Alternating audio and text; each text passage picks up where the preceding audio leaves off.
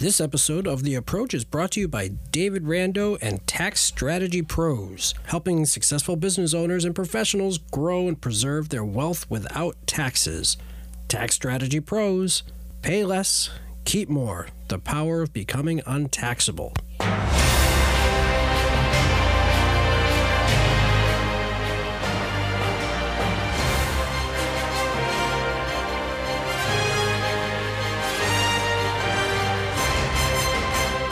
And now, welcome to The Approach with Jeremy Seaholm, Danny Finn. Welcome to The Approach, episode 19? 19. XIX. I am your host, Jeremy Seaholm. I'm Danny Finn. What WrestleMania are we at? Do we know? We're in Seattle, I believe. How do you know? Do you look these up knowing I'm going to bring it up, or? I watched a lot of WrestleManias in my day. You have this, so this is all rattling in your head. So like after 21, maybe, I think I kind of lost it. Gets a little dodgy after that. Well, Super Bowl 19 was won by the San Francisco 49ers, January 20th, 1985. I was 4. Yeah, I Googled that. So that was not off the top of my head. Just in case we didn't have WrestleMania information. So who do we have on today? Well, speaking of numbers, we have Bob Leon. Yeah, you want to talk about somebody who's got a lot of numbers rattling around in his head? Oh my God. And you know what? And he loves, you can tell he gets so into it and he loves everything that he's doing. Oh, absolutely. And that type of passion is so important to this game. And I don't even think we've begun to scratch the surface of what he could have dove, I don't know the word, into as far as, I mean, he barely opened some of those notebooks that he had brought in. Yeah, no, he exactly. So, I mean, it just, we could have talked to him for hours and hours and hours about all the data that he had. I don't know how much, the problem is, I think there's a lot of data that people find interesting and there's some that they probably throw away. So it's like, you'd have to pick and choose like what type of information that, you know, the bowlers would find interesting. Right. So, right. But we'll get him on. I don't even think we talked about the Bowling Nerd Network. I don't think we did. No.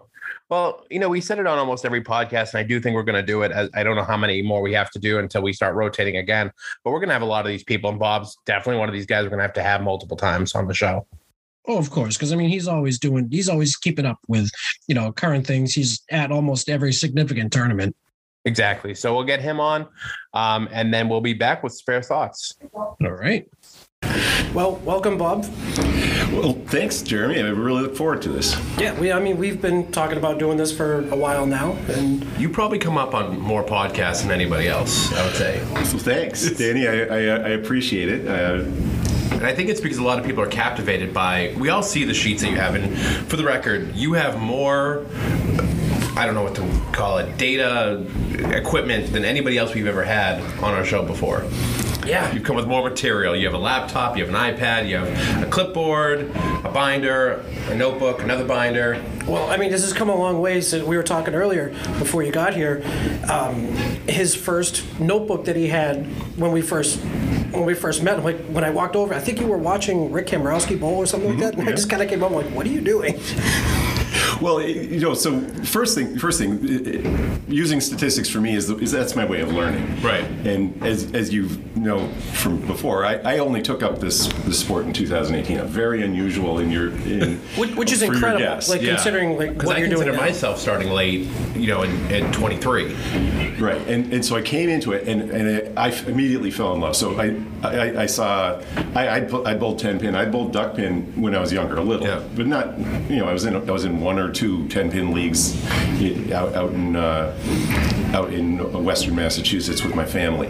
But one of my buddies from softball said, "We need a player on Thursday nights in Norwood," and invited me down. And I filled into a slot, and I saw it is a sport like all the gray ones.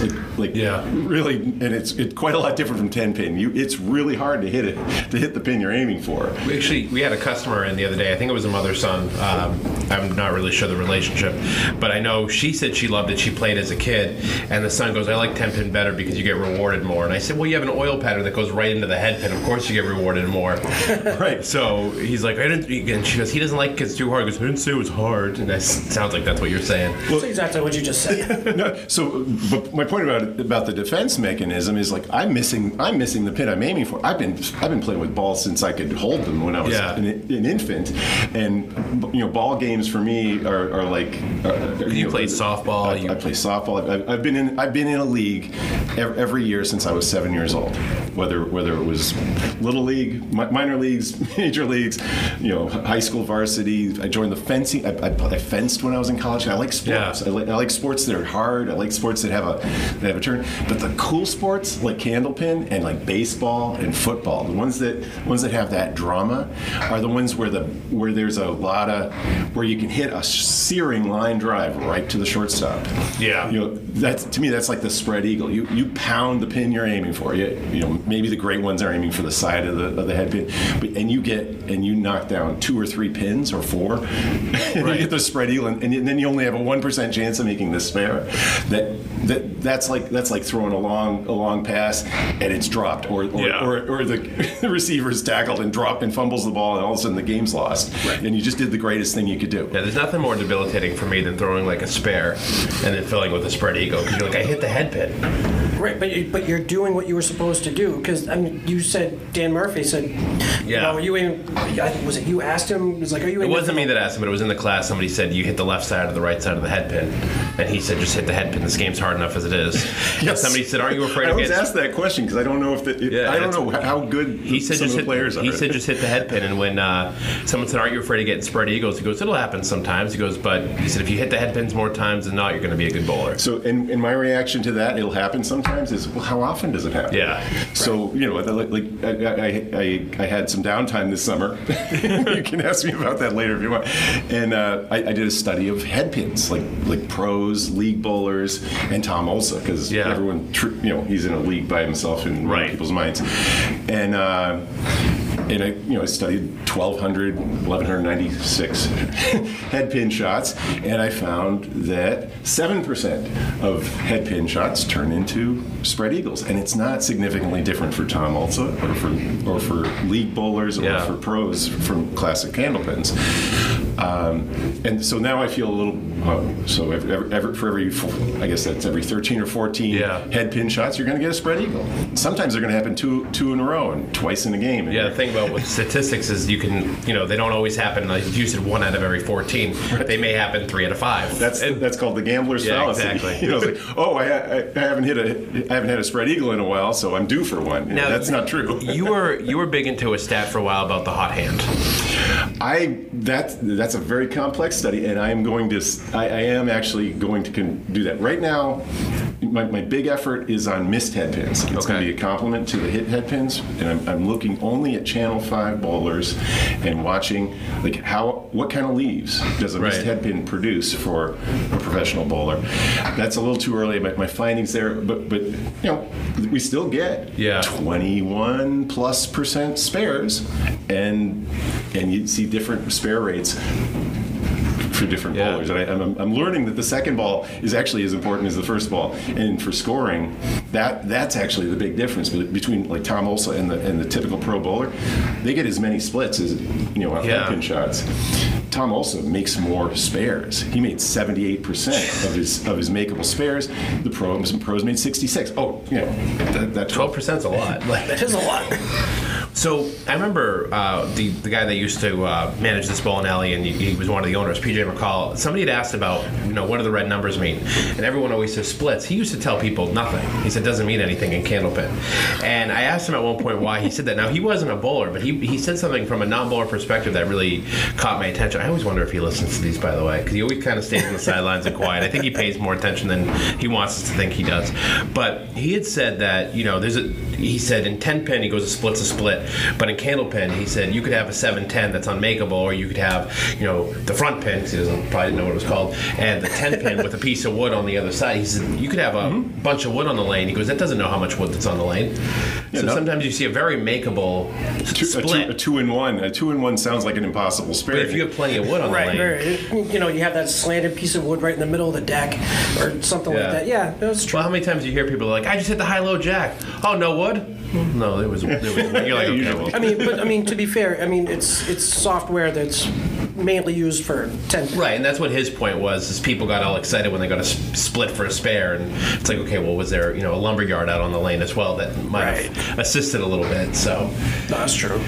But so when you're getting all this data now, do you think that has made you a better bowler, or do you think just has made you appreciate the game, or all of the above? No, and that's not what it does. It doesn't make you better to know that when I get 46% of my head pin shots turn into splits, and so does Tom also, or except his is 45%. It's not a big difference, mostly because he makes a few more strikes. But the difference isn't that, and it does. And I can't I'll make more strikes. And you can't solve that problem. Sort of like Jeremy, when you hit the right side of the 1-3 pocket, you get more makeable spares. But if I tell you that's a bad interpretation of the statistics. Right. Because you're throwing a ball from the left to right. Of course, the area where you hit your 1-3 pocket is going to be smaller. So aiming for that would probably result in you missing the pocket more. And so we'd have to do a whole. It just makes you think about it. And I have found so one thing that is that I definitely I get more strikes with my right to left ball that spins a little right to left when I hit the 1-2 pocket. So the crossover with my ball, and I can't generalize to a lot of people. Probably if you had to generalize, it's spinning balls. It does produce more strikes. And I had my first triple. That's right. So did it make me a little better at getting a triple? Yeah. But did I miss the pocket? I'm worried that I'm missing the pocket more if I'm going that way. I can't to aim. So really, like you said, I aim for the head pin, right, and then I'm happy with hitting the left side of it with that ball. Now, I know Jeremy has said before, when you two have discussed, Jeremy, what are you doing differently when you're bowling, when you're bowling well versus bowling bad? And a lot of times you just say, I'm throwing the ball. Do you think sometimes you're overthinking your shots a little bit more because you have so much data in your head where somebody else is just getting up there and throwing? That's a reaction a lot of people have, is just throw the ball. Just look at, and frankly, the best. Sometimes it's a feel, right? Right. Oh, 100% it's a feel. And the best piece of advice, because also your brain and body are so complex that to think that you can master it with a little bit of knowledge is, I'm humble enough to know that I can't do that. But it is interesting to know something. I've seen, to the original point, I've seen bowlers grow incredibly frustrated when they get splits off head pins, and they're getting, is it significantly different from 45%? Not necessarily. They just don't think that that's fair, and they get upset. And then Jeremy, you talk about staying within yourself when you're bowling. I have seen that. I've heard that from many experts, people who know a lot more about bowling than I do. That you have to stay within yourself. You can't let your anger or your excitement overwhelm the moment. You don't bowl effectively, and I've certainly felt that. I've certainly felt what we call the choke or the exuberance that like you said, the one when you hit the 4 pin after a spare. Yeah, you're throwing in a little extra. Trying to get a little bit on it. So I think I'm learning that, but can I control my emotions? I've done it in other sports. I'm not that bowler yet. Yeah, I'm really not that bowler. Well, I feel like Candlepin is a completely another animal from a lot of other sports too, though. I think so. And that's why I love watching. I came into the game. The ACSD, and it's exciting that you've taken that over. But what Frank and that's did something I actually wanted to talk about. Watching great bowlers in singles. Thanks, Jeremy. So how? Because I wanted to go back to the beginning. What brought you in to start watching those matches? Well, so I started league bowling. My initial average was 75 in October 2018. I brought that up to 85 by the end of my first season, and then the next season, that's probably when you met me in 2019 when I started thinking, well, how are the guys doing this? You forget how long that season last year of ACST lasted. That's true COVID. too. Yeah, because it was before. Yeah, because it was before. It was like September. And I was like, Googling candlepin bowling, and I found like the only matches that were going on were these ACST matches. Yeah. Like, oh, cool. There's a singles league, and I got to see people throwing 120s. There's nobody in Norwood, but nobody's throwing 120s. I had never seen bowlers like that except on Channel 5 in the archives, and I did discover those. And then. Watching them, like, what do they know? I wanted to see if I could study and if I could break down what they were doing and see if I could learn anything that maybe I could apply to my game. And, I came up to my peak was around 105. So in a couple of years, that's a good. That's where I'm at. So and then this summer I had I felt. Well, I do want to talk about that in a bit, but I want to go back because I think I can't remember who posted it. It could either have been Freshie or Cheech, because Cheech has got the Cheech Frank with the ACST, Freshie with the Nico, where they're telling people more and more, you got to start broadcasting these games. Yeah. Because I think it's important, because maybe you don't ever go to that 85, 95, 105 bowler if you don't see these matches because you don't know they exist, because there really wasn't anybody bowling out of Norwood at the time. I think we have one bowler now that bowls out of the Norwood we have house. Rard, and Dave Peterson's now making the circuit a little bit. That's right. But I just meant back in 2018, you weren't seeing any of that. And then you have, I know Kate's, her mom and her sister both watch it, and then I know Kate will share a lot of the videos, and her coworkers, when she was teacher, would watch it, and then they would go bowling. Like, I think it's big for the game, big for the sport, and people a lot of times, I remember doing this as a kid, and then they start to get it. It's important to share these videos, stream it, even if we have bad matches, even if 10-pin bowlers are going to tool on the game because it looks easy or it's kid bowling.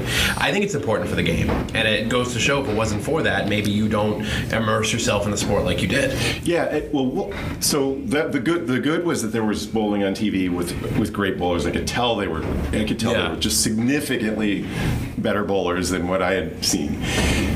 The bad was it was really hard to follow a game when you don't know which ball they're on, who's leading, what the score is, even what the format wasn't clear, up from the outside. And so one of the times I was Googling it, I remember I said, "Oh, there's a match this Saturday." I got one of the announcements that there was a match coming up Saturday morning at 11 o'clock at Millis. He's like, Millis, that's really close. It's a 25-minute drive away from my house. I live in Sharon, Massachusetts.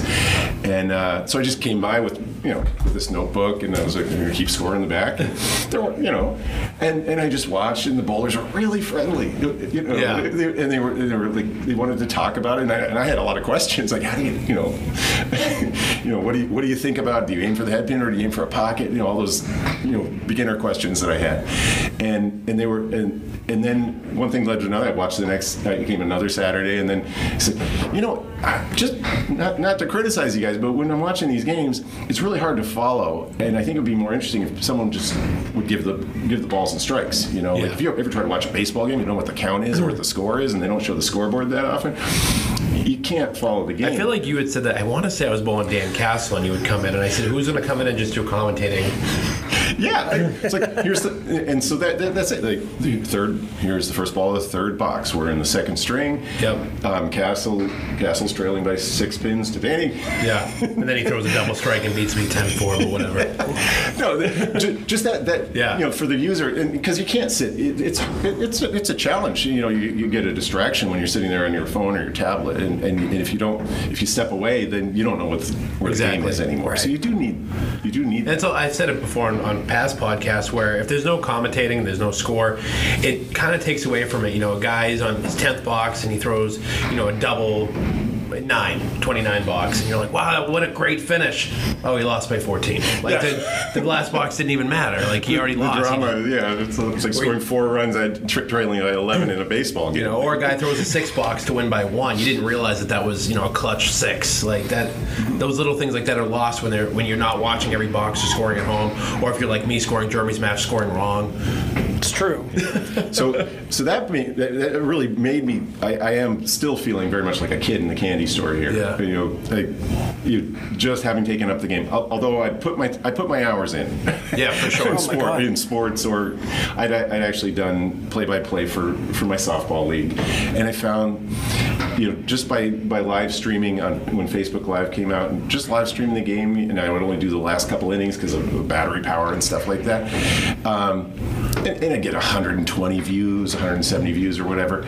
But it was when one of the players stopped me and said, Bob, I finished reading stories to my 7-year-old, and he said, read me one more book, Daddy. And I said, no, it's time to go to bed. He said, can I watch your home run again? And he's like, oh wow, this video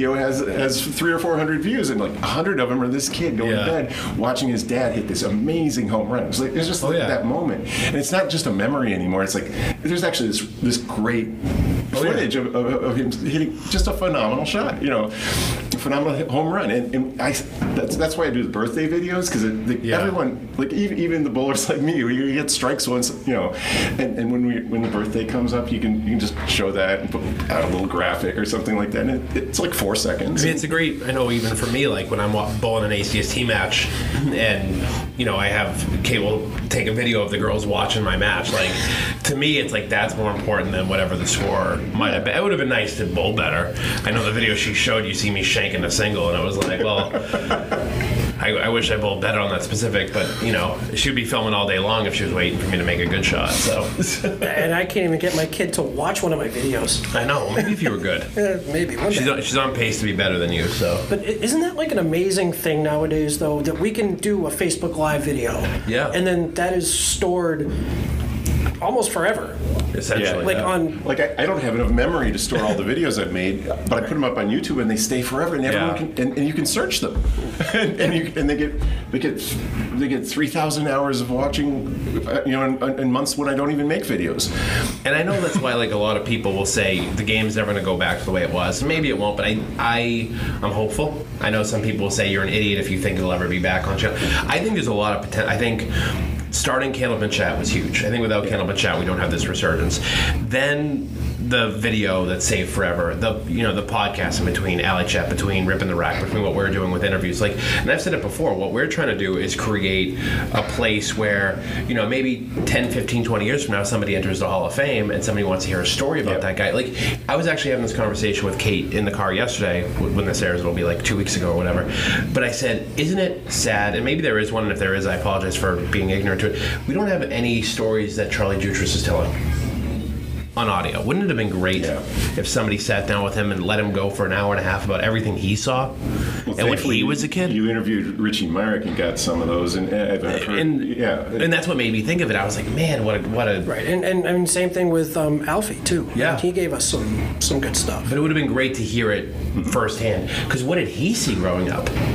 Right. Oh yeah. You know what I mean? Like those stories are lost. Were there great bowlers like Holbrook and also before VCRs were invented? Yeah. Who did Charlie look up to when he was a kid? You know what I'm saying? Right. And what are their numbers like? The wood pins. Because even Tommy said, when he was coming up, people said, well, this is easy. You weren't bowling on wooden pins like we were bowling on. Like, there's always that lost, and that's why. So there's another reason we use statistics, though.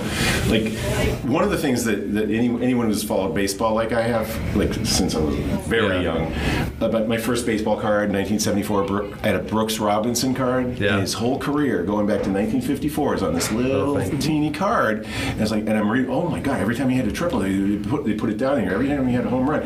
And this guy's been playing for 20 years. Yeah. And I was like, we need, this is, then I understood the difference between a 240 hitter and a 300 hitter. Yep. but that's only 6%. You know, 240 out of 1,000, and bowling has that. In candlepin bowling, I've noticed it definitely has that. Like the 70% threshold is like being a 300 hitter. You know, as I look at all, I've recorded. I've got a couple thousand games that I've kept track of the object rates and things like that. And the real difference. Yeah. There's a real difference in ball control, but it's not. It's the control, the spin, and the accurate. You know, the speed is also an enormous factor. You don't see a lot of guys throwing 23 miles an hour, hitting 120s. Even when they get to 70%, so things are working together in a complex arrangement. But the big number, like batting average, like RBIs, like home runs or your strikes, you know, but we don't know that. Like, is 70% good? You know, a lot of guys say, "Oh, I feel I'm dissat. You know, I'm not happy unless I'm getting 95% of my head pins." Like, well, then you'd be the greatest bowler of all time. I was always told that's impossible. I was always told a good bowler hits their object 80% of the time, and I had mentioned that to you, Bob, and you went, "Nobody does that." Immediately shut that down. I was like, no, everyone. That's what I was told. I want to say nobody. I have some warped samples where I have a couple. I have one guy over 80%, Jim Putney. But all my games, all the Channel 5 games I have are from that string he had where he won like 10 in a row in 1990. And I'm like, I don't trust this sample. But he did average 80%, and I'm up to like 12 mad games of his, or maybe 15. In my head, if you were a 120 plus bowler, you had to hit your object 80% of the time. Not a crazy small sample size of one guy. That's just how I'd always. But I mean, think about that. I mean, even if you're throwing 3 balls per frame, that's 30 balls. What 70% of 21. So that means you have to hit your object 21 out of 30 balls. Although Richie Marek told me he tries to throw under 25 again. So here's my other standard. I've watched, of all the games I've watched, and I still haven't seen probably even half the games that Kyle Bruce has watched, but one time there was a perfect game. Chris Sargent's 197. He hit every object pin. I believe it was 21 out of 21. Wow. And he had in that series where he had a 490. You had a 497. I think the string was 193. The string was 194. Yeah, that's right. He had one perfect. That's the perfect game. That's the truly. That's the. And other people, I've commented on that once in a while on YouTube or in other places. Say, oh no, someone else had a perfect game. Like, no, they missed their object and they made the spare. Yeah, because some people say a perfect game is right. no Well, I mean, there's different ways of saying a perfect game. Yeah, because I know Candlepin, most people say a perfect game is so I may need a more pristine and Yeah, I don't know what you would call it. I mean, how do you get more perfect than perfect? But there are good 7 or 8 games that are all but one. Yeah. You know, Phil Clough had one that was a 147. You know, we wouldn't even notice it. It's like, but I'm sitting there going, oh my gosh, he hit it. You know, and we have 27 or 28 games now, I believe, where the bowler hit all 10 objects. If you just use, if you skip the 11th, the free rack, you get a more regular statistic that way. Those are interesting numbers, and I find, as now, what am I, an advanced beginner or an intermediate bowler, when I get to meet and I get to bowl with some of these guys now, even in Tuesday League, I go to Union and I get to bowl with Holbrook and Whitcomb and Douglas brothers and the Nicholas brothers. And they want to talk about this stuff because they've been doing it all their lives. They know these things exist. Scott almost bowled in the semi-pro for ACST, and because we had more semi-pros than pros, we needed one more guy. He said he was willing to move up, and he's battling his brother for first place in the division. Yeah. He's really such different. Two of them came from the same womb, but they are very different. Tim Douglas? Did you see when he made his 2-2 recently? It was posted on camp. He threw a ball, and I measured frame by frame. It landed in 9/10 of a second. You can do the algebra. That ball was going 46 miles an hour, which is faster than Joe Ashline would have thrown. Now, some people say he may have inched over the line, but so take an inch off of that. But he was also aiming. He was aiming at the 4-pin, so you have to give him an extra foot for that too. And that ball, I think he may be the fastest thrower that we have any television footage of.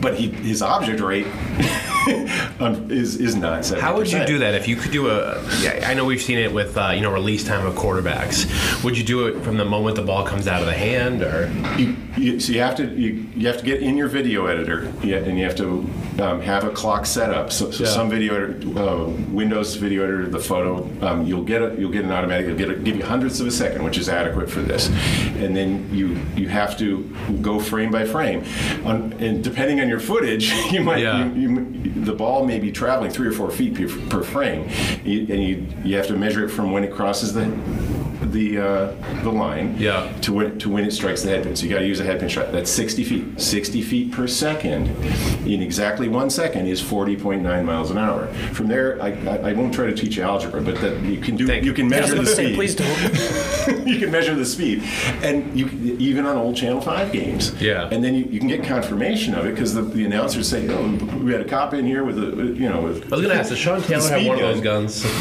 Oh yeah, absolutely. Do you think he'll bring it in?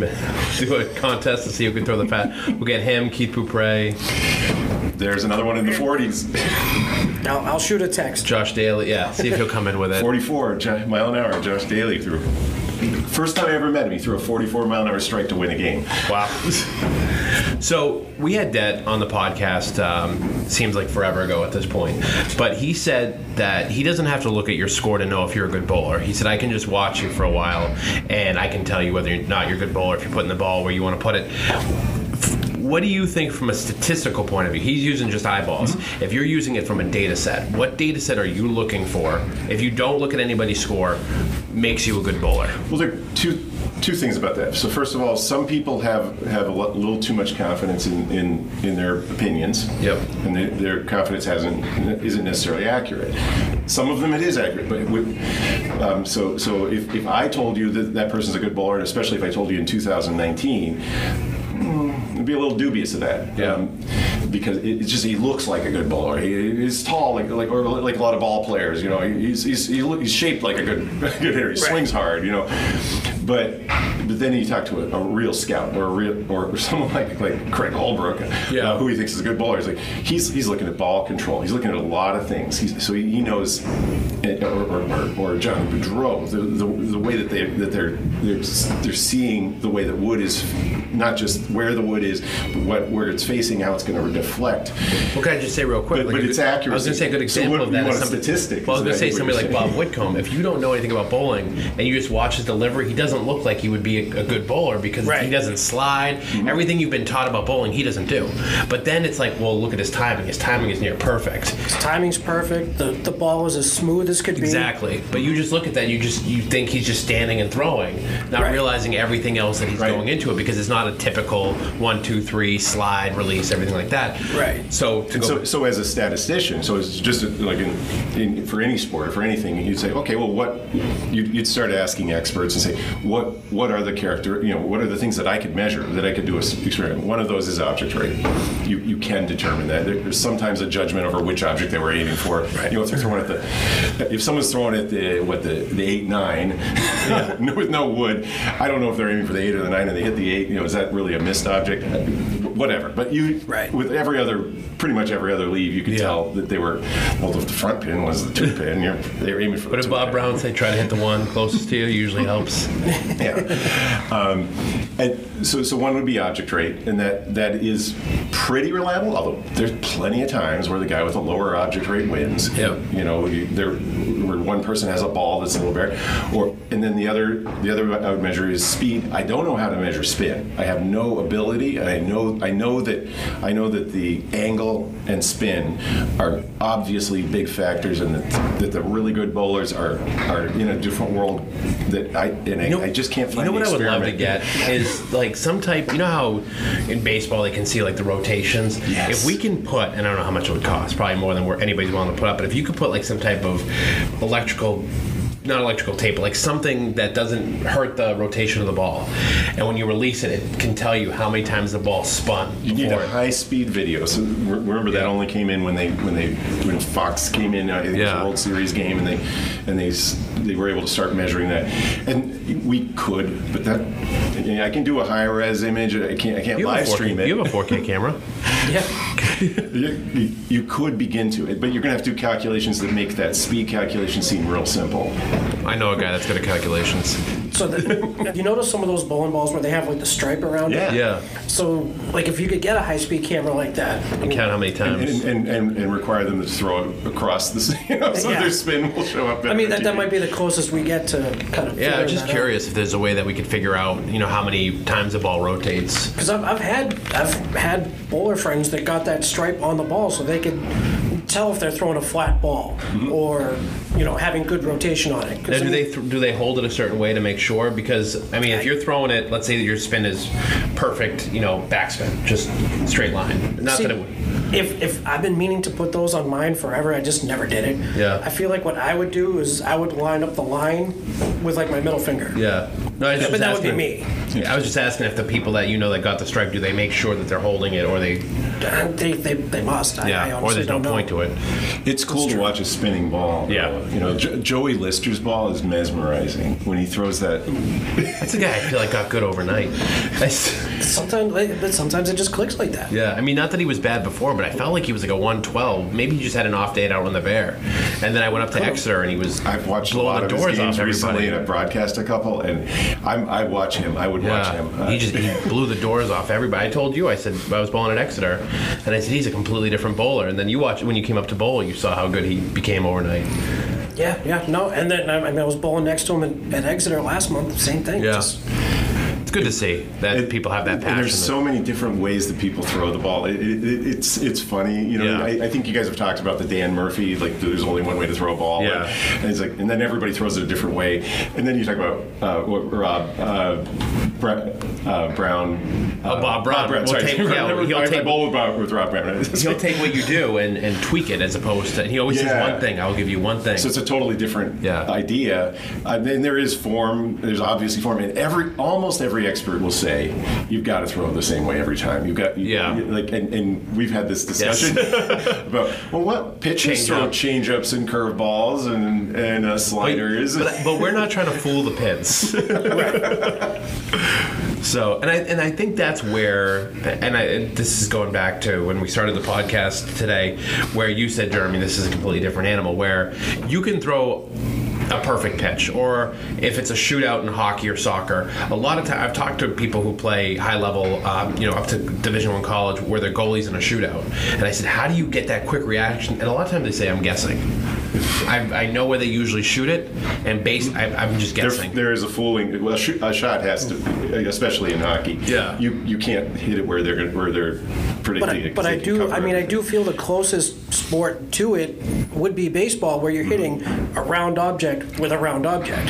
Where you could hit the same spot every single time, and I feel like you're just going to get a different result almost every single time. I agree with that, but I just mean in the sense of if you throw the perfect pitch and the batter guesses the pitch, he could take a yard. But where in bowling, it's the whole thing of you can't play defense. True. You're just standing there hoping that your offense is better than your opposition's offense. That you can't do anything. It takes really advanced statistics to get into that. But those, I'd love to see advanced statistics. You can imagine that it would require a team of statisticians and a lot of data and cameras. I just saw a post online that was kind of going after Darrelle Revis for not getting a lot of interceptions. But if you watched him play, the reason he didn't get any interceptions is quarterbacks never threw anywhere near him.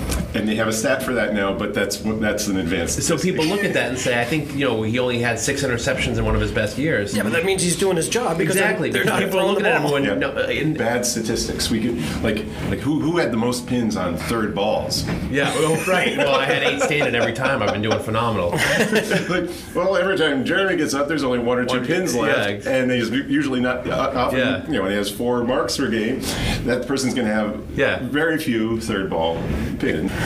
What was the movie? And I think it was like Tom Selleck where Mr. 3000, where they traded him to Japan, and he said, "But I led the league." Or it was like Mr. Baseball. I think it was Mr. Baseball. He's like, "I led the league in doubles after the 7th inning at night games in the second half of the season," and everyone just looks at each other like, "What the hell did he just say?" That's right. Mr. 3000 was Bernie Mac or something. That's what it was. Yeah. So be careful what stats you use. Exactly. So, but they can. The fact that you've been doing this all with the ACST and Nico and Channel 5 and all the other stats, is there is there an end to the data set? Is there going to be a conclusion to the hypothesis, or do you think this is just going to be an ever evolving thing? I think it's going to be. I think we have to get to more advanced things. Like what bothers me, I hate to say that, or what troubles me is when someone says, "Oh, I'm always getting splits." It's like, is that true? Like, do you get more splits than other people? So quite frequently, I just am bothered by splits more than other people. Maybe. Yeah.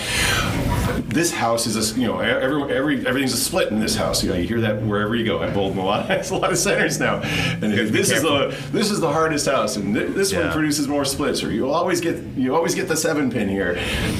Okay, well, advanced statistics, you have to have a pretty big database of similar conditions. So something like like Pro Series scratch events in 2 different houses, and then you might have enough data because with that many bowlers, did one of them on head, and then let's look at the head pins. But too. Also, did one get more splits than the other? Right. And I think that I can see that in 2 or 3 years, I might have enough information to answer that question that bothers me. I don't know if it bothers everybody, but I don't like it when people react to 1 or 2 incidents and make a pattern, talk about it in a pattern, and then especially you got to be careful when you're an expert. This is in the training. Like I've told you, data can be very deceiving too. Yeah.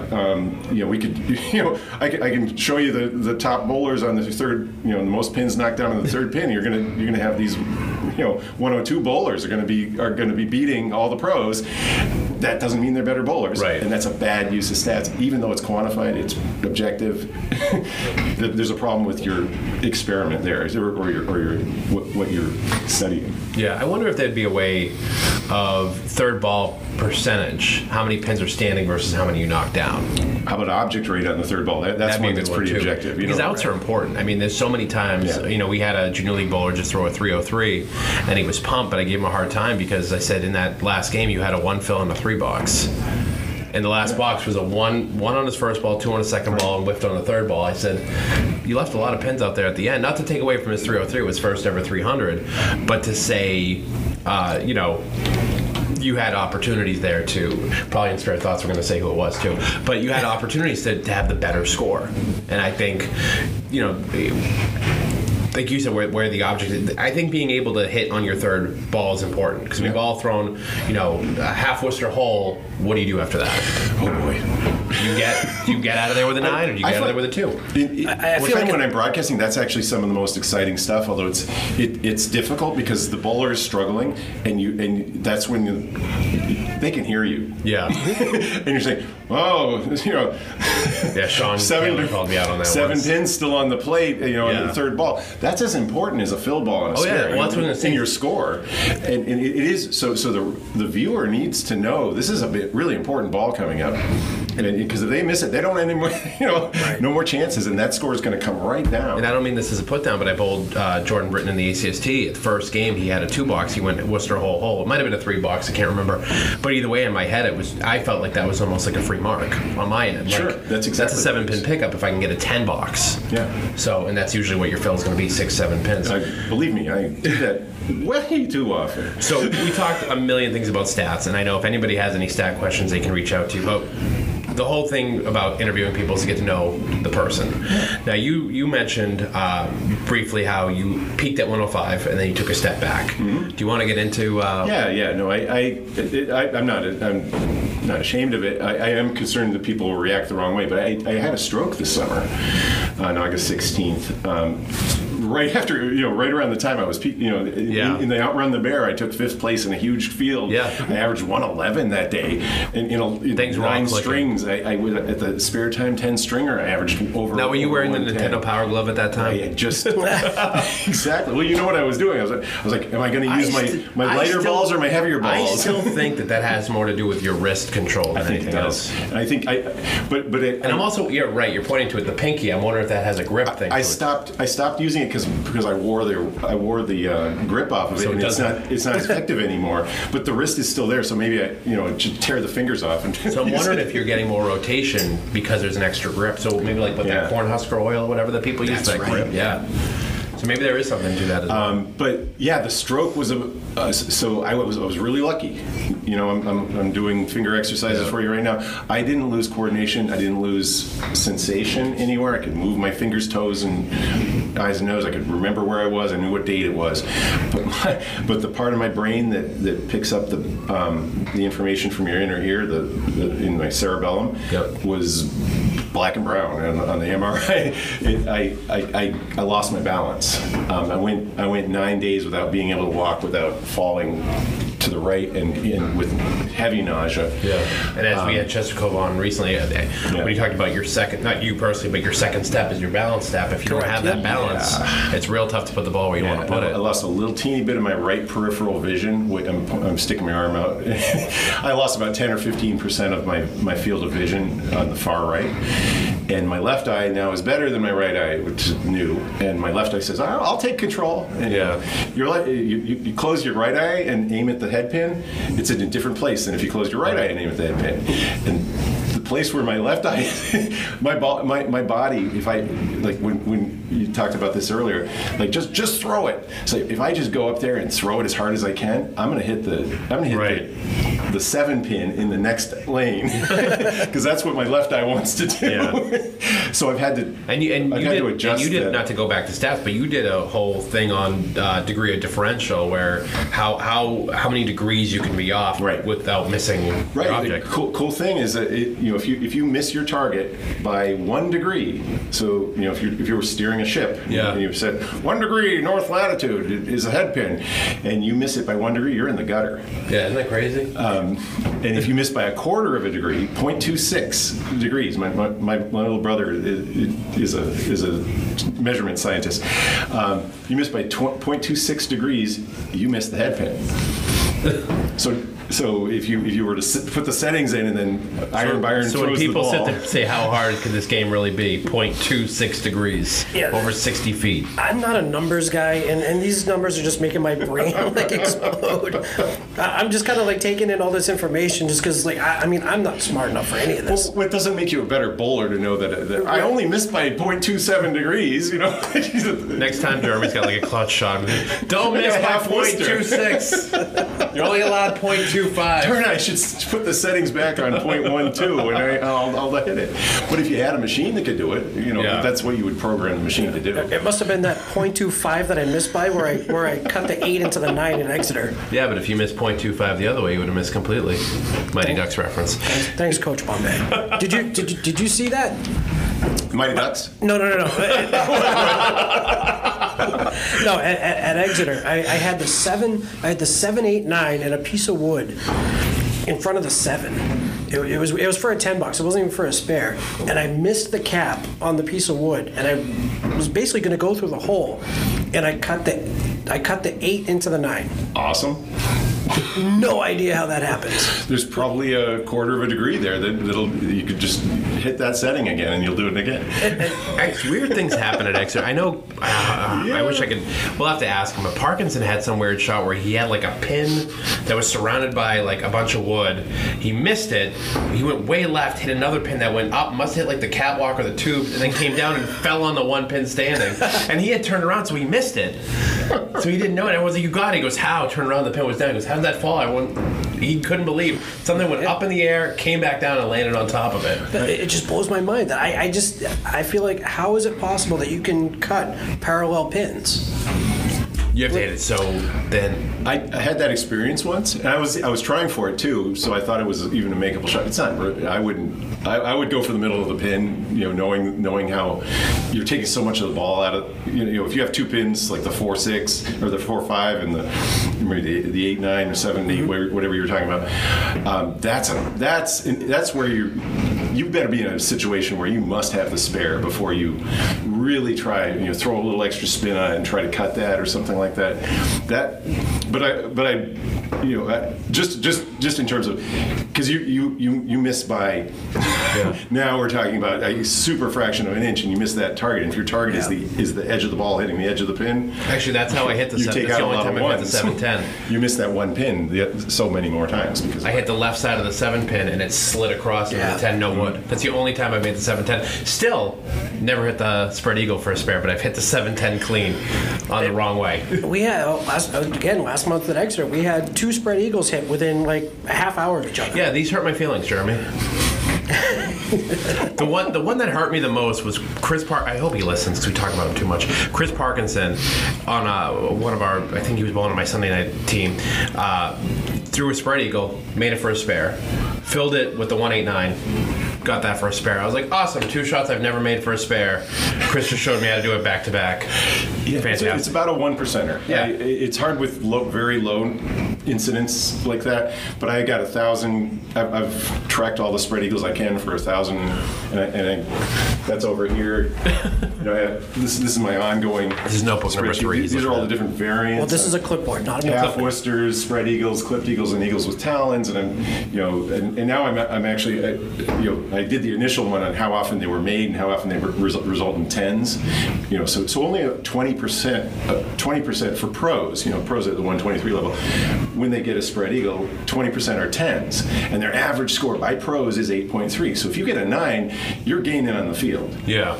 So you got to think. You got to think this, because people get, again, like losing your balance, or losing, like we're talking about with the stroke, or when you get mad and you just throw away the third ball, or you get frustrated because, darn it, I just hit the head pin, I got a spread eagle. Here's your opportunity to gain, because other people are going to get spread eagles too. This is the way a statistician might think about it. Is like, 7% of head pins are going to be, so I'm not specially, it's not like the lords of Candlepin are against me. I got one of those, and now I have to deal with it. And the way to deal with it is, and this is why I think 20% is low, because we know that pros can hit the eagle wing, the 3 pins on the right or the 3 pins on the left, that they're 57% on that. So all I have to do is hit 57%. You should a pro with that frame of mind should be able to get a 10 more often than 20%, but they do, and I think it's because they're often trying to make the shot, and they're trying for a shot on the edge of the 3 pin, and miss it, and then get 2, and then they're over here, and they're like, now I got to try to make it on the other side, and they miss it, and they get 2 more. But I feel like that's all situational, because I'm sorry, unless the match is on the line. You throw an eagle. I'm shooting for $10. Yeah, 3 and 3. That's it. 3 and 3. Nothing more frustrating than going spread eagle, 2 pin, 3 pin. Yeah, it's true. But then you want to talk about your perfect game, you hit your object every ball. That's where that's a good. That should be, and I would be happy with it. I can be happy with 3 object pins and an 8, and that happens. There's certain situations where that's a 6. Do that. That one's 6, there are situations like, okay, I'm bowling well, but then if you start thinking, well, it's this lane, or it's this alley, or it's this sport that's stupid, that you're missing the point there. I think you just say, no, I got to calm down. This is a 5-string match, or this is a 3-string match, but if it's situational, it's the 9th string and that happens, tough luck, dude. That's true. So, do you feel like what's your average right now? Where? In general, what your average? I'm at about a 101 and a 99 on different leagues. It was, like I said, it was up to 104. Yeah. So do you feel like you're starting to come back to where you were? Yeah. So I lost my balance, and I was thinking about withdrawing from all the leagues. I came back. You were here at the alley, and I didn't want to go up there and start throwing 80s, and I'll throw an 85 once in a while. Yeah. But you I didn't want that to be my average and be in these leagues. And like I just said, Bob Whitcomb called me on the phone and said, "You're the last guy. We're gonna put you. You're gonna let you bowl Tuesday nights at Union with the Holbrooks." And like that was a great opportunity. It's as good an opportunity as bowling here in Millis in the semi. With all the semi pros. It's like I like to bowl with guys that are really good. I like to be. I don't mind being the worst bowler in the. And a lot of that is how you get better. Yeah. But yeah, I'm throwing. I always threw some wild pitches, so I have to be careful Everybody about does. that. I'm losing my balance. And really missing, like hitting the 7-pin or the 10-pin, and again because I'm falling to the right. Yeah. And it's in the range. It's hard, you're looking for the statistic to measure it. I don't get to track my games because I'm playing in them. Yeah. But I've fallen 6 times, like in those especially in the first few weeks after I came back. I would lose my balance, have to grab grab something to the side, or just fall off into the next lane. It happened about 2 or 3 times in the couple of years before that, and it's happened 6 times in the next few weeks. So I knew in my brain I have to have evidence. There's evidence that I'm missing, and I have wild pitches, and they're a little more frequent than they should be, and I sit there and sometimes oh no, that was me. But I missed that one. That wasn't having a. You had a pretty effect. good game last week, I thought. Didn't you throw like a 140 something? I threw a 138. That was my triple strike game. My ball's still pretty good. Yeah. I can throw in. Now, did you I just can't control it with my body as well. Were you sitting on the triple going into the second half? No, I had that in the first 3 boxes. Yeah, you opened with the triple. Yeah, and I made one more spare at the end in the second half. But that's better. See, I think when I hit the triple this year, I went 3, 4, 5, and then I had to sit. Oh no! And then I'm going up to fill the triple, but when I had my 1-4 bagger, I went 1, 2, 3, 4. Well, that's why sometimes they tell you, like when you're bowling a tournament and everyone is off on your lane, they've all been eliminated. You can't just bowl 10 straight because everybody else has to sit after 5. That came up in an Outrun the Bear at one point. So that'd be an interesting thing to study. Yeah, because somebody, it's like, well, there's 2 ways to look at it. If you're bowling, if you just threw a, we'll call it a 6 box on your 5th, you don't want to sit on that and think about it. You want to get up there and get it out of your head. Or if you have a triple, you don't want to sit down and think about it for 25 minutes. You want to get up there and bowl. One thing that I am detecting, and I haven't figured out how to measure, is how important strength and fatigue are to your bowling. I'll tell you, I got to bowl in the 20 stringer up at Lita this year, and that was so interesting to pace yourself. It was like running a marathon. You was like, don't sprint. I can't imagine. It is. I mean, it's got to be. I mean, even a 10 stringer is a marathon. Yeah. Or probably like a half marathon. Yeah. I like 10 stringers. I don't know about 20 stringers. What did you do, 17 once? I did 17 once, yeah. And then you got eliminated? I lost to Baker. Yeah. And as I do. It's not just, it isn't always that your ball speed comes down, it's your ball control. It's the way that it's your. I think it becomes your timing. You start holding onto the ball too long, your feet get too quick. I mean, muscle fatigue. Yeah. You're going to start dragging your arm. Yeah. I think one of the worst is you can't, and I actually had this conversation with a couple of the parents in the kids league because it's something I would never do. But I've told the parents when the kids are struggling, and especially if the parents are bowlers, and they say, you got to get your arm, you're holding on to it. I've told parents, I don't typically do it, and I don't know why. I said, you should film your kid and then show them the video of what they're doing. Because I know for a long time, I was bowling, I made the mistake of bowling next to John Blaze, and he comes so far up that he can see, for whatever reason I adopted that, but I never changed my timing, and I was letting go of the ball behind me. Yeah. So I was drilling the floor, and I'm telling you, like, I could have been shooting at the 10 pin and my ball would go in the left gutter. I had no control over my ball. And I came down with Kate at one point, and I said, can you try to see if you can fix this, because I've had everybody try to help me out. And then she kept telling me, it's your backswing, your backswing. I was like, my backswing's fine. And then she said, okay, go up and bowl. And then I didn't realize she was filming me. I turned around, she goes, watch what you're doing. I went, oh. She goes, yeah, that's what you're doing.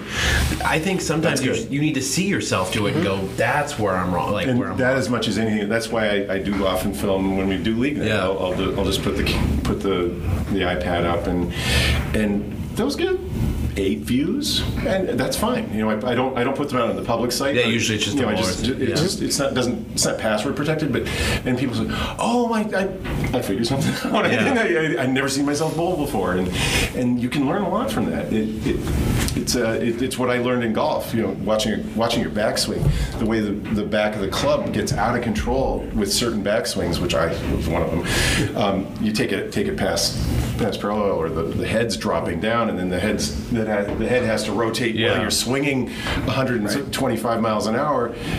Guess what? You hit a hook. And my old boss, Helen Salou at Fairway, she was a golfer, a very good golfer. She had 2 club championships at Framingham Country Club. She always said, if you were good at one, you could be good at the other. Yeah. Because she's like, the timing is almost identical. Just, your backswing to your follow through and all that stuff. That's another sport too where there's no defense.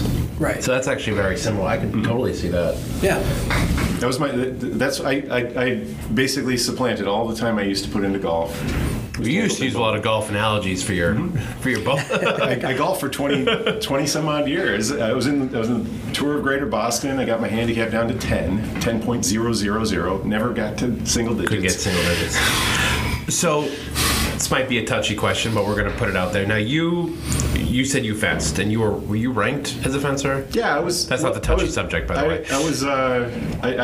I was varsity for 4 years at Johns Hopkins, and we won the Division III championships my senior year. You took up bowling 3 years ago and upped your average by 30 pins. You did softball. You've done play-by-play. You drive everywhere. You have what some would call a very addictive personality. Now, I at one point, you and I were going to bowl a match, and I said, "You want a beer?" And you told me, "No, I hit my limit about 6 years ago, November 2nd, 2016." So you said your milestone, yearly milestone. Yeah, I drank 60,000 beers already. So, look, I'm one of the biggest fans. I love the way it scrambles things up a little bit and makes people more friendly with one another, or get deeper into conversations. And I never stopped. I drank 10, 14 glasses of wine or beer a day for 30 plus years. And it was beginning to affect my health, and it was affecting my personality. I don't want to be the person that everyone wants to avoid, and a little too often that'll happen. And is that you, or is that the beer? It's both. Yeah. Now, at what point did you realize, I've hit my limit? The ticker hit that final 60,000. I yelled at a couple people. I wasn't the best dad I could have been. I wasn't the best husband. I wasn't attending. Like I have all these things. I wasn't. You spend 6 hours a day, every day, drinking and getting buzzed, and even when your tolerance gets as high as mine was, you're getting. And we see that a lot in the bowling community. I mean, there's a lot of people that can put them away. So I'm spending 4 or 5 hours, when everybody else goes to sleep, instead of drinking wine and watching shows and getting more and more deep in a thought, but not really helpful or useful. I'm watching bowling. Think of the money spent too. Checking off things. Yeah. Well, I know too. Like when we had Tommy Olst on, we were talking about something about strikes per game or whatever, and then you said, "Oh, I'll send you some stuff," and then it was like 11 o'clock. I assumed we weren't going to get it in time, and then I wake up in the morning and I see I have a message from you at like 12:30 or something like that in the morning. There's this novel that you wrote me about all of Tommy's, and I even read one of them to him because he said, "I don't know how many strikes I threw per game." I said, "According to Bob Lee, it was a little over 2 per game." He goes, "Oh, there you go." 1.4. Oh, was it 1.4 and 2? I can't remember, but he said maybe it wasn't 2. That would be like a 400 hitter. That'd be pretty amazing. But whatever, I read it to him, close, and he just went, "Well, there you go." He had no idea. But you can see you spend all of that time. Yeah. I mean, I've heard it before. I think it was the rapper Eminem. Had a drug problem, and then he said to kind of combat it, he started taking up running. Like you almost need to fill the void with something else. And video editing, my goodness, that's hard. Yeah. And you can't. I couldn't do that with on my 10th beer. And by the way, one thing I've gotten better at, I think, and I can see what I know how to do. Video editing since I had the stroke. Yeah. But there again, I was at the novice point, and I was racing up a curve. You don't get worse at everything. You don't get better at stuff. Like I was hoping I would be better than I was before. It's like I'm hitting an asymptote, and I'm going to have to now. It's probably going to take 6 months to get all that balance and stuff back, and then I'm back again to I think I can still get better. I'm 54 years old. Well, even both. I mean, I know your first year. Not you personally, but like I was in 84, then I was in 87, then I was in 92, 94, 97. Then I hit 100, and then I went backwards. there's something going on there that I don't understand. But And I can tell you what it was for me. I hit 100 average, and there was, as soon as I saw that triple digit come up, because I used to be like, every time I hit 100, I knew I did good. I hit 100, I hit triple digits. Then my average became 100, and I remember thinking, as soon as I saw it, I thought I was going to be excited because I knew what I needed. Then I saw the score sheet, and I said, I have to throw 100 every game to see my average, and the bottom dropped out, and all of a sudden I couldn't bowl again, and I just got really nervous. That's interesting. And I put too much pressure. But Jeremy, you had said it to me before, where I said, I'm not getting 3-4 pins better every. And you said you plateau, and then you jump and you plateau. It's not always 3 per year. Yeah, and it's. I want to ask more people, and a few people have seen this. Like, what was it that made you, like these guys, like Jonathan Boudreau took me aside recently and talked about when he had that period when he went from being like a 105 and started to skyrocket. He changed his view, and every bowler. This is not necessarily universal, but he brought his aim up to the pins, and he said, "You feel dizzy." And I said, well, "That's exactly what I don't want to do it because I feel dizzy. I feel more dizzy looking at the pins and throwing.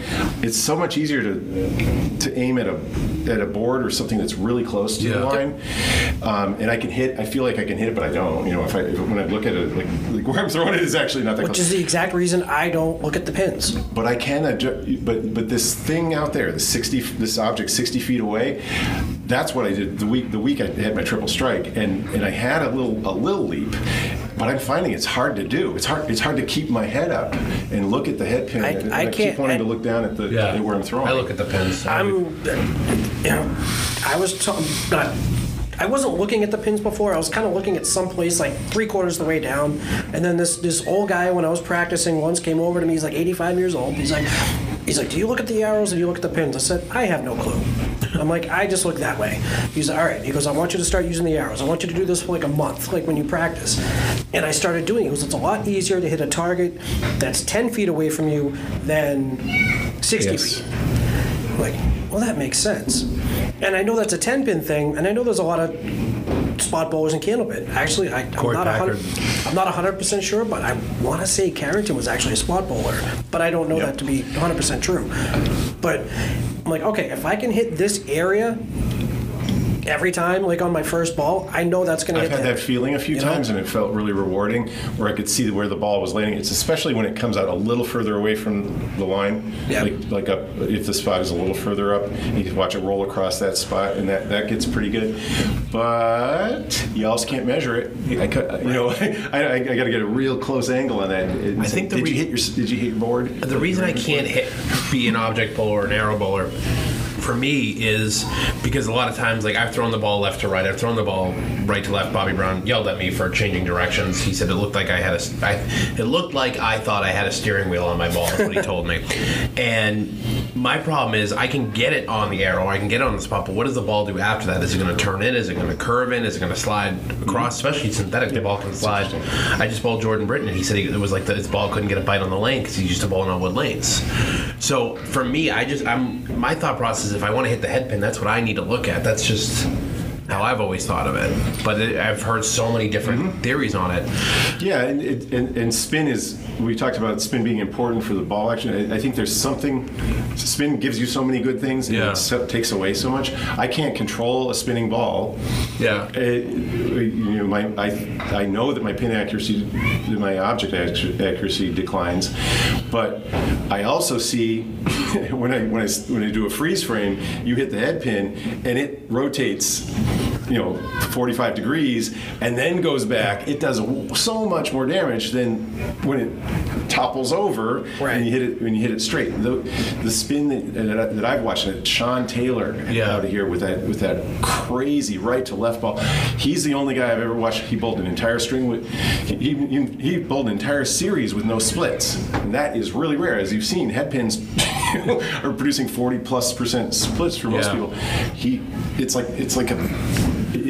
Because that ball is moving right to left and his object rate gets up towards 70% sometimes, he's a real dangerous bowler if you get out in the lanes a little more often and travel. Well, if you watch, back to the whole like where the ball's going and sliding and the chaos of it, I don't know if you watched him bowl at all, but Matt Taylor subbed on the Wednesday Night League.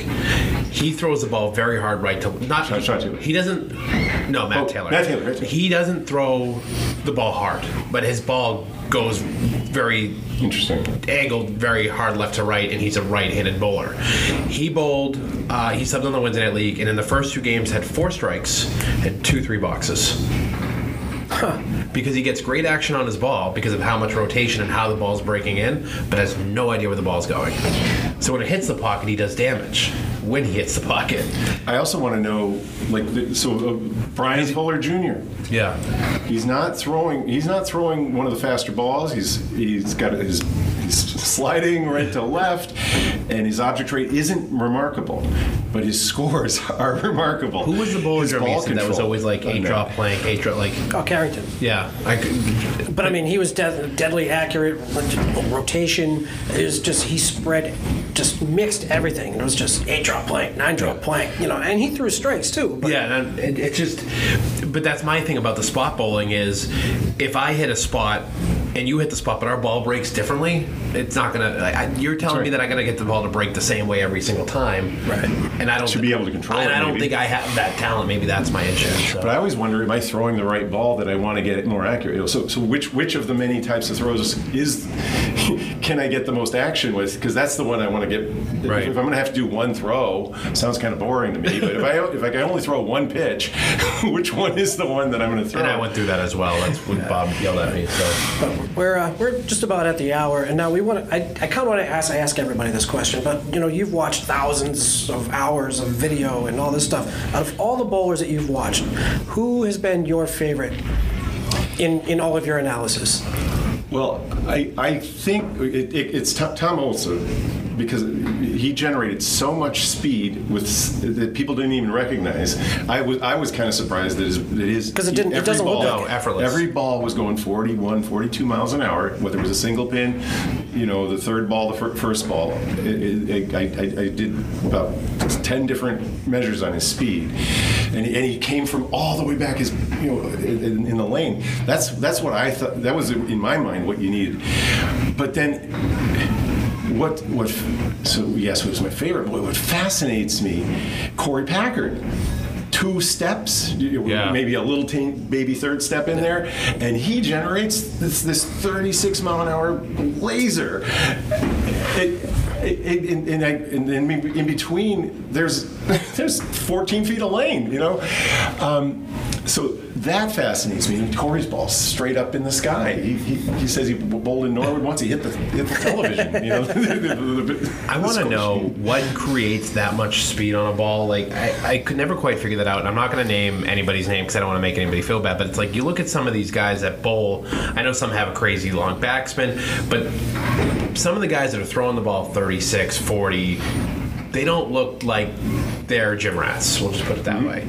My buddy, who's not a bowler, was a weightlifter for a long time, and he took up bowling for a couple seasons. You know him. He couldn't get the ball over 24 miles an hour. What muscle is generating? Is it the tendons? It's a big swing, so you need to get that back swing, as we've seen from Corey, is obviously a huge part of it. Your body can do it too. You can make up for it. Having both and accuracy, that's what makes him. That's what puts him in a little league by himself for me. Another one, if we're talking backswings, is Justin Waters. Yeah. I mean, he's also an athlete. Yeah, he's an athlete. I mean, he's an assistant golf. I've called a couple of his games. He's remarkable in his form. His form is perfect. He's an extraordinary golfer too. But his backswing hasn't changed since he was 12 years old. That's the one thing I can't figure out is, and I'm not, even so back to my buddy who I was saying is a weightlifter, or not anymore, he used to be, now he's got kids and, dad bought it himself, but he didn't care about the accuracy. He was just trying to see if he couldn't get the ball over 30 miles an hour if he wanted to. And all he does is lift weight. It's interesting to me where that power is being generated. Everything's just got to come together. Yeah, really. And that's what I told back to Matt Taylor real quick. That's what I told him is, he's a young kid. He's 17 years old, and I told him, his ball's about 26 miles an hour. And I said, I think you're going to have no problem getting up to 30, 31. I said, don't force it. It's going to come as everything. But I mean, look at guys like years ago. I mean, Gary Duffett. Gary Duffett probably threw around 27, 28. Yeah. you'll have to look him up. Joe Donovan probably threw like 23. But he's such a lanky He's such a lanky kid. You would think he would just generate that speed with the back. It's hard to control a big backswing. Yeah, is the other thing I've learned. I've got 37-inch sleeves. I'm 6'2", and my arm gets. I can't control the backswing. So you got to be really careful with these skinny things that you call arms. I'm not looking to increase my speed. I'll dislocate my shoulder and get too old and out of shape for that. It's crazy to me when you see these guys go up there and throw these hammer balls. I just don't know where that power is coming from. Yeah, proportion helps. I think I've noticed that well-proportioned guys are pretty good. As a baseline board. Yeah, bigger base, a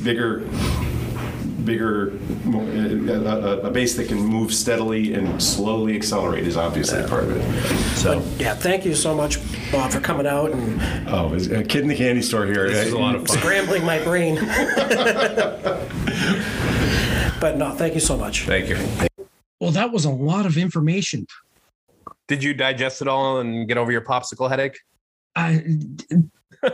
Yeah, I don't even know how to. I find it like fascinating, like all the numbers that he's crunched and all this stuff. And I also think too, like, I think he went easy on us. I think he did too. And I think he has some of those advanced metrics that he was holding back on just to make sure that we didn't, our eyes didn't glaze over. Maybe if he had smarter people in the room, he would have dove a little bit deeper.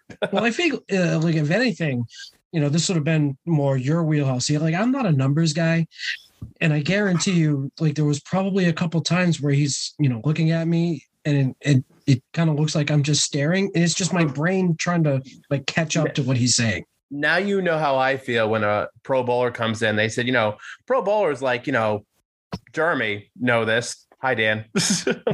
Hi, I'm here too. Now you know how I feel when a numbers guy comes in. But don't get me wrong. It was an absolute blast. And like I said, we need more people like him that have the passion for the game and for, providing that information for people. Absolutely. So we do have a couple of results. You were talking about, before we turn the microphone on, the singles worlds event, or internationals or nationals, whatever you want to call it, the event that's happening up at Leda Lanes. Yep. Who took that one home? Josh Daly. Talk about somebody who's in a groove right now. I don't know if you saw the post. I believe his mom made a post that in one of the matches in the last 4 boxes, he got 99. I was just watching that. That's insane. I think he's just showing off at this point. Yeah. He went, what did he go? They didn't show the double strike, but he threw a double strike, I guess 9 drop, picked it, and then threw a triple on the end. Jesus. What team is he on? Price's Wood Flooring.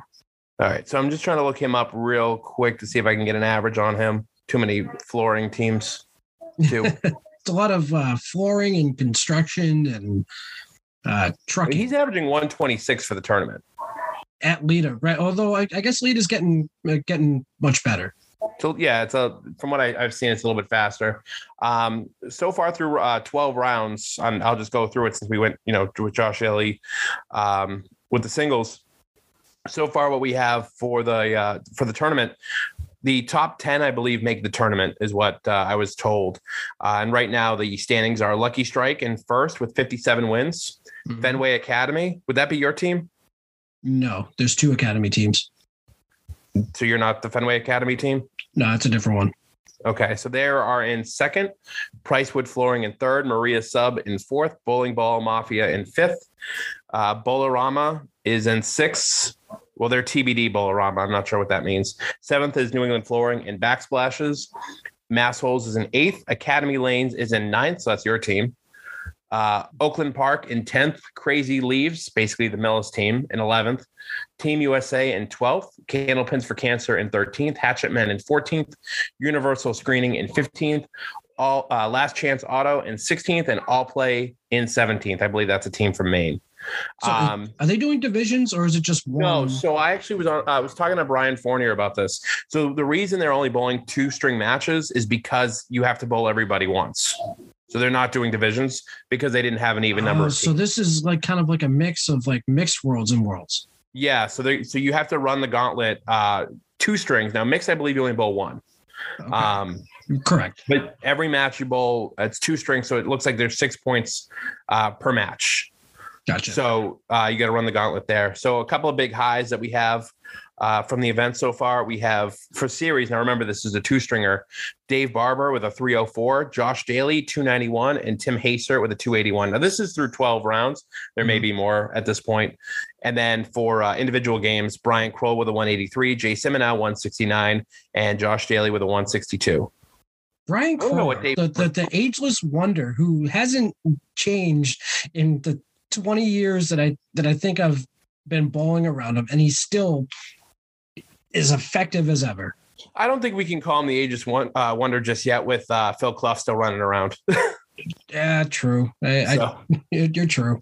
Nothing against Brian, but I think Phil's still got a few on him. No, you're right. So, of course, by the time we're back on, we will have the results because, we're only the once a week show. So, but I know Lita does have their link up there. So, keep track of that. I know Bob's doing a lot on the Bowling Nerd Network. So if you give them a follow, you can follow the stats and everything else like that. I'm sure he'll have the finals aired. And I wouldn't be surprised if he did a re-release after the fact. Nice. So, and then you said you saw the result from the King of the River. Yeah, King of the River. I believe Rob Brown is still our king. Very nice. So it's always good. I know that one's a little bit easier to hold on to. Not that anything's easy, but they did. The returning champion has a 50-50 shot essentially of taking it home. Right. So I know King of the Palace did it that you still had to run the ladder unless you re-bowled off. I think King of the River, you just show up as the king. I think Masons does the same. Still got to win though. Oh, you absolutely still have to win. But I was confused. I forget who it was, but somebody was like on like 10 or 11 weeks in a row of winning that thing. I'm like, how do you win a tournament 11 times in a row? Not realizing that they were. Eddie Florentino had a run, didn't he? Yeah, it might have been him. And I know Daryl was won 4 or 5 times in a row because he kept coming in telling me, he was buying beers for the team because he's like, I won King of the River again. I'm like, how does he keep winning? Not realizing it's a little bit easier when you get the throne. Right. So that's all I think we have for tournaments. Who do we have on next week? We have Dan Gothier next week. Oh, nice. So we're going to get the nickname on why everyone calls him Shoe? We are going to get that story. Good, because I never knew the story behind that. And at this point, I'm afraid to ask. At this point, see, that's the cool thing about the podcast. I get to ask questions that I can pretend I already knew the answer to, and I really didn't. It's true. I mean, even I thought I knew where it came from, but was I wrong? So we get a little sneak peek on that one. And I don't know any big score. The only one I know is our junior league bowler. We had our first ever 300 thrown by a male youth bowler, Matt Taylor, with a 303. Sweet. So he currently owns the board as the junior league bowler in Millis. We've only been running it for 8 years, but he has swept the board. Although Dave Chestercove's kid, who's only 11, is gunning for it. So I already told Matt, take a picture of your scores. I don't think they're going to last too long. Well, he's got a good teacher. Yeah, he absolutely does. All about balance and form. So, All right. Well, that's all I have. That's all I got. All right. Till next time.